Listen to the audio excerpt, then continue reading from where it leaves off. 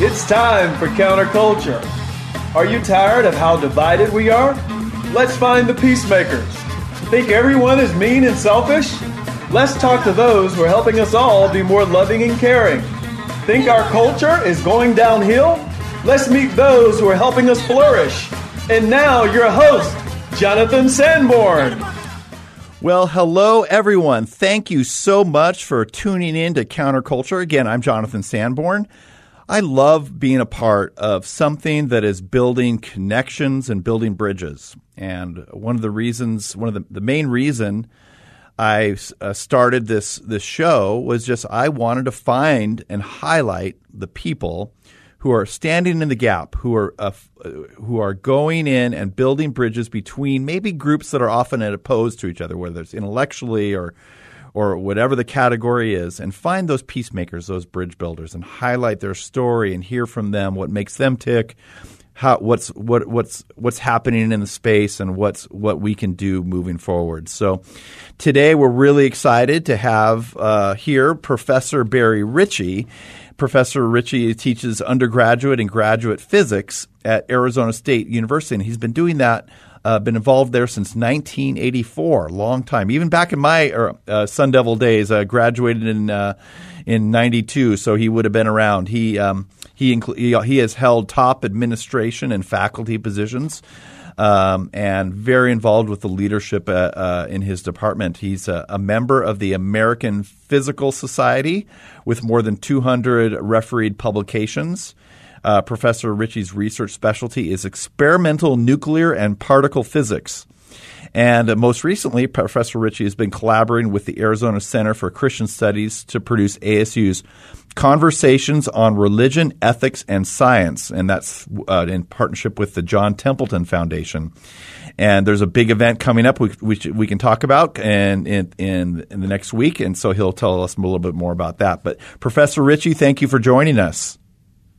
Thank you, John. It's good to be with you. Well, really appreciate you calling in and being here and being a part of this. So, as we get to know you, before we get into the conversation and about you, we just like to ask. We play a game called Fake News, and in Fake News, you tell us two things, one of which is true about yourself, and one is not true about yourself. And my goal is to guess which one is which. So go. Let's get started. Tell us two things about yourself. Well, in my driveway, I have a brand new Tesla, and also the car I learned to drive in. Okay, Which of those do you think is the real deal? Okay, so now that's interesting because both of them seem probable. And I would guess someone who loves science might appreciate a Tesla. It might even you've probably even written a book about Nikolai Tesla or something. But the car you learned in, I'm going to say that the fake news is the Tesla because I'm guessing you would have a heart with your old car. Am I right? That's right. I have a car that my dad gave me when I learned to drive. Oh, my goodness. It's up on jack stands now, but it will run when it has to. I do have a Prius, but I don't have a Tesla. I wish I did. No, I don't either. So what kind of car is it? It's a 1964 Chevrolet Bel Air. Oh, Chevrolet. With the fins on the back? No, they had pretty much scoured the fins off of them by then. Okay. But it's a big Bulgemobile of a car. I mean, you can lay down and sleep in it. It's big. Nice. Well, I'm just going to call you the Professor Prince of Bel Air. I don't know. I'm working on something. There you go. Okay. There you go. That's great. I love that. My first car was a Honda CRX, and I'm sure it's in a junkyard somewhere. So 1984. Okay. So tell me something I don't know about particle physics. Well, which is pretty much there's anything. So much. I mean, there's so much I could go into, I guess. But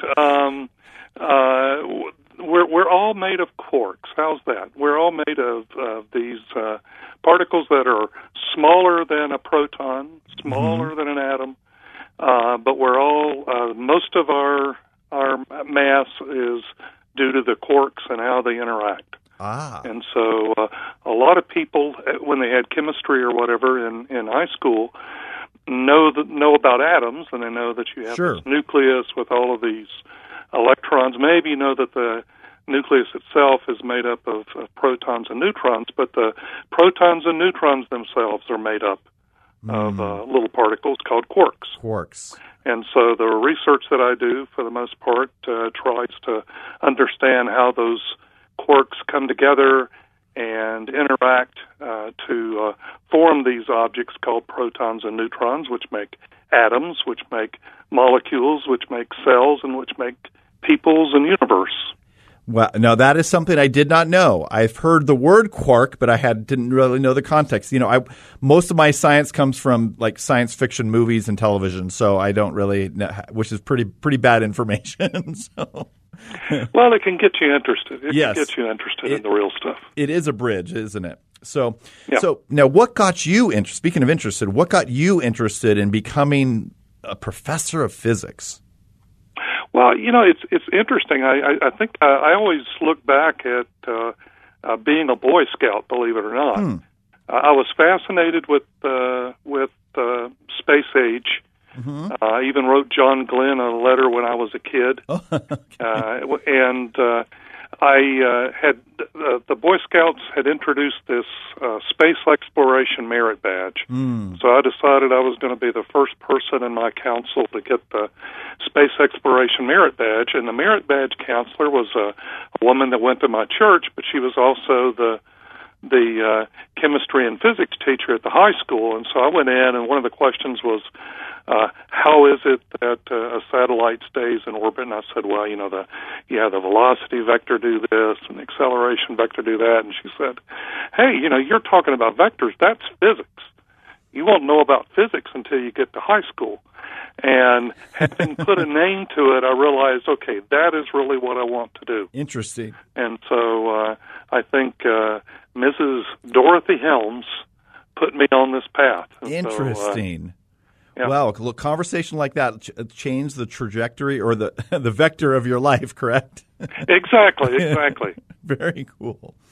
So, which is interesting because one of the reasons that there is a false dichotomy that often Christians and science don't mix. Have that been your background or upbringing or?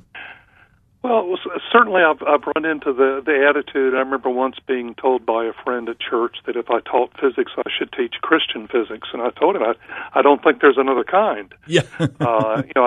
And so again, going back to high school years, when I was in high school, you were required to take a unit on religion.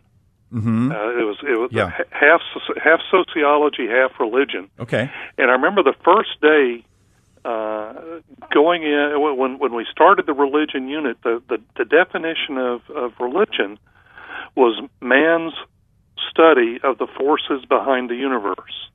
Interesting. And I realized that sounded an awful lot like physics. Yeah. and that in fact that search for truth, that search for understanding, is a hallmark of religious faith, yes. just like it is in science. And so we actually are pursuing understanding this world we live in, understanding how it works, and all of those things in both of those. So I've never actually seen them opposed to each other, whereas certainly I've had colleagues who have disparaged faith, and for that matter, sure. I've had friends in the church that have disparaged science. But I think each carries a bad reputation in the other camp. Yeah. And I don't think there's a real need for that attitude in general. Right. I like the fact that you're bold in both. You're consistently both. You're not one or the other. You don't have to diminish being a scientist or thinking scientifically in order to be a faithful Christian. And they're so integrated in what you do. So, like for example, you wear a cross on your lapel and on campus in your job. That's right. Yeah. Why? As long as I've got a collar, I won't wear it on a T-shirt because it tears the shirt. Yeah. I always wear it on a collar. On your collar. Why do you wear a cross? Well, a couple things. For me, first of all, because for me, it gives me a way to profess my faith, and also reminds me that in one way or another I bear witness. Mm-hmm. And so for me, I think a lot of times there have been words that have caught right about the level of my collar. Yeah. That I wanted to say, and I realized, well, that's not something I should be saying. Yeah, and so it works for me. But the other thing, too, is to try to put a face with that cross. Mm-hmm. I certainly work in an environment where there are fewer people of faith than I would encounter in the classes I teach on a Sunday morning. And I want to at least be an example that being a person of faith is not an impossibility if you're a scientist, if you're a professor right. at a university. And so for my students and colleagues, let me tell you that sometimes they don't even notice. Right. I remember being at a party with a student. I'd had him for an entire year, and I happened to mention, I can't remember exactly why it came up, the cross on my collar. And he said, "Oh, when did you start wearing that?" And I said, "I've worn it for the past 20 years." So, that's sort of the part of the motivation. Right. More than anything, it's a profession of faith. Right. On my part. But they notice your words. I'm sorry, I cut you off. Well, yeah, it puts a responsibility on me. If we are going to bear His name, if we are going to bear His cross, then we should be setting an example. Right. That people. I remember she used to be a singer, then she was a TV personality. But Sheila Walsh used the expression that we need to lead a life that demands an explanation. Oh, I like that. Yeah. Excellent. So if you're just tuning in, you're listening to Counterculture with Jonathan Sanborn. We have with us Professor Barry Ritchie from Arizona State, a professor of physics, and we're having a great conversation. So how does your faith impact you as an academic? Being logical, reasonable. How does your faith impact you as an academic? Well, it's first of all, we're in the world and not of the world, and so I feel that being a Lutheran, we always talk about vocation. I certainly feel called to be in the university. Mm-hmm. I recognize that is where God has placed me. I feel that. Again, it underscores that the way I conduct myself as a teacher, the way I conduct myself as a scientist, as a colleague, should be in keeping with these motivations that are spoken of from that cross a mile ago. Mm-hmm. And so I try to be compassionate. I try to be understanding. I want to make it very clear to you and to your listeners that I often fail. Sure. That I am. Me too. I am by no means, Yeah. I am no means perfect. But at the same time, too, if we say that Jesus is the way, the truth, and the life. If I am out there searching for the truth in science, I am searching to find how God has done things, and so it provides a motivation.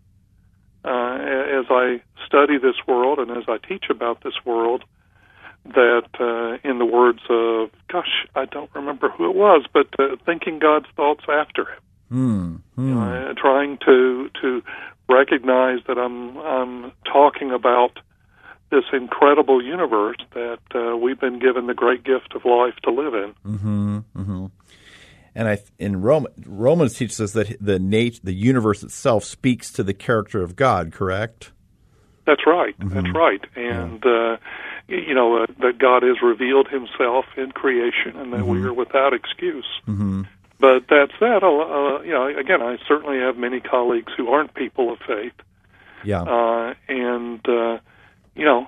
think, again, I try to be an honest broker and good colleague to all of my colleagues, believing or not. Right, because you were vice provost, which means you over the faculty, correct? Yeah, that was about 3,500 faculty And of various wow. ranks and types. Right. So how did you build bridges with some like faculty maybe who maybe were hostile towards religion? Well, let me say, Jonathan, that they were never hostile to me. Good. Okay. And if they were hostile, it wasn't about religion. It was because of some way that they felt they had been treated unfairly. Mm-hmm. And insofar as I could, I tried to stand for fairness. That said, the role I was in was one that many times you had to be the bearer of bad news.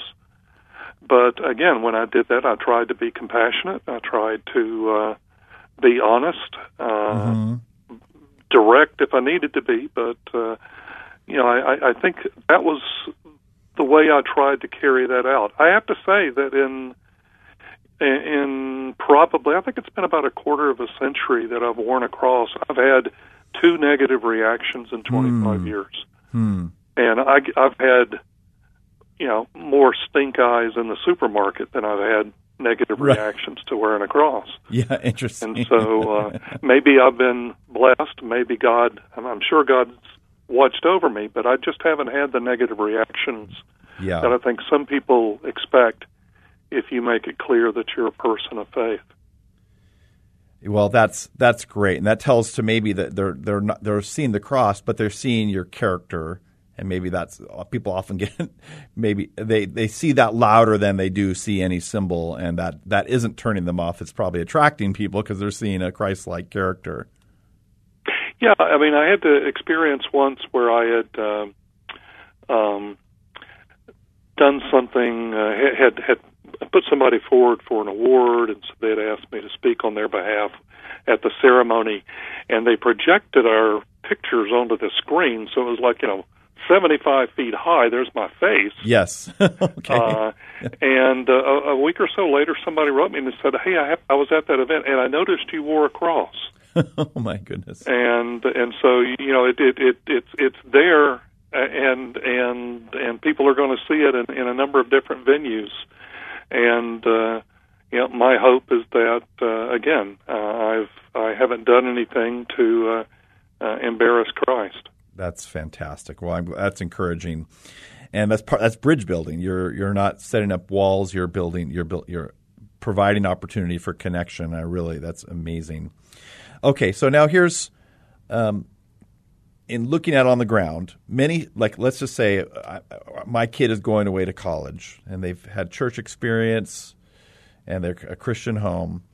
The statistics seem to be that there's a lot of kids who go away to college and they lose their faith. What do you think? Well, is that true? Have you had any experience with that? And is there anything that can be done about that?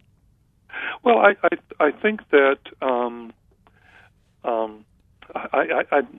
of all, I want to say that professors get far more credit for things than they deserve when it comes to people losing their faith, right. or dishonor maybe than credit. Right. I point out that a lot of times they don't listen to us. Right. But I think what is going to happen is that your son or daughter will go off and encounter people who have no faith at all. Yes. Or a very or a faith that's very shallow, or a faith that's very different. Right. And if they have not been given a grounding, if they haven't been given the tools to understand their own beliefs, right, to defend those beliefs if necessary, or for that matter, if they've decided that this really isn't something that is mine and I don't want to live it out, then they're very likely to lose their faith. Mm-hmm. Most universities, and certainly Arizona State University, has literally dozens of religious organizations for students of every creed. And so the opportunities are there for students to remain engaged with students who share their faith. But I think the real interactions that go on among students are the drivers right. in students either keeping their faith or losing their faith. So I would certainly encourage parents to try to get their son or daughter, plugged into the religious clubs on campus, and certainly if there's a church that they can get involved with, right. That's a very positive thing too. Now, do I have colleagues who are atheists and are, to display those beliefs in the classroom? Well, yeah, I guess I do. Yeah. But I wear a cross into a classroom. Sure. I think it's mainly that we have to give our sons and daughters reasons to believe. Yes. Ways to understand and to continue growing in their faith as they move out of the house. And the ability to ask questions before they get to they leave your home. We encourage our daughters a lot to challenge us and ask questions, because at some point someone's going to challenge them and says, "Oh, really? There is a God? I don't think there is." And so we try to create that environment. Yeah, well, and if your kids don't ask you, you should ask them. Yeah. Again, coming out of a Lutheran background, we have a small catechism that these questions and answers. But Luther's intent was that the father of the family would teach that. That this wasn't the church's role; this was the family's role. Right. I mean, you go back into, you read Proverbs, and the image that you get as you read Proverbs is how important the family is in terms of developing the values for the next generation. And so it's critical to have that family environment be a strong, nurturing environment for a kid's faith, and that includes for kids to express their doubts, to express their concerns, those things. Excellent conversation. I'm loving this. We're running down to just a few minutes left, and I wanted to really spend the last bit of time hearing about this upcoming event at ASU called Conversations on Religion, Ethics, and Science. Could you tell me more about that? Sure. Okay. So the point of the project that was put together with Ben Sanders over at the Arizona Center for Christian Studies was to try to come to generate a number of conversations with key thinkers around issues of religions, ethics, and science. And so the first one that we have coming up on September 10th is with Rabbi Lord Jonathan Sacks. He's in the House. Rabbi Lord. I've never heard of a rabbi. That's awesome. That's right. He is actually a Lord now, Lord Sacks, Rabbi Lord Jonathan Sacks. But Rabbi Sacks has written a book called Morality, Restoring the Common Good in Divided Times, and he speaks about the current culture being a time of cultural climate change. We talk about weather and climate change, but he says that we are in a period of tremendous cultural climate change, where in the past we have built society on politics, economics, and morality. The morality leg is no longer a shared leg. It's gotten very weak, and so it's going to be a conversation with Rabbi Sacks and 4 center directors at ASU. That's coming up on September 10th. And so if your listeners can search for Rabbi Sacks ASU September 10th, they can find a link that will allow them to tune in and participate. And it's ultimately going to be up on ASU's live stream and on YouTube, so they might look for it if they're not able to join us on September 10th. It's a bit of a logistical rat trap to try to pull everything together. We have the moderator of the conversation is going to be in Australia. Oh, my goodness. And Rabbi Sacks is going to be at his home in London. And my we're goodness. going to have people here in Phoenix. And so we went through just a technical run through about an hour or so ago, and everything worked beautifully. I think it's going to be a wonderful conversation, and so I would really encourage your listeners to tune in to hear what this group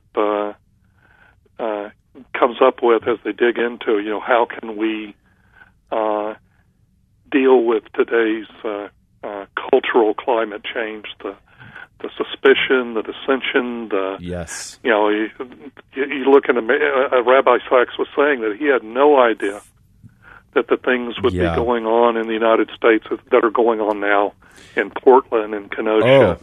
And all of those things. There's been so much. It's cultural climate change. Great. So ASU's Conversation on Religion, Ethics, and Science. Search Google for ASU Rabbi Sachs. And thank you so much, Professor Ritchie, for calling in and being a part of this conversation. It's an important conversation that you're listening to Counterculture, and thank you for tuning in. Thank you, Professor. Thank you. Thank you for listening today. Counterculture is made possible by Care Portal, helping local churches help children and families in crisis. Sign up you and your church today at careportal.org. This program was sponsored by Care Portal.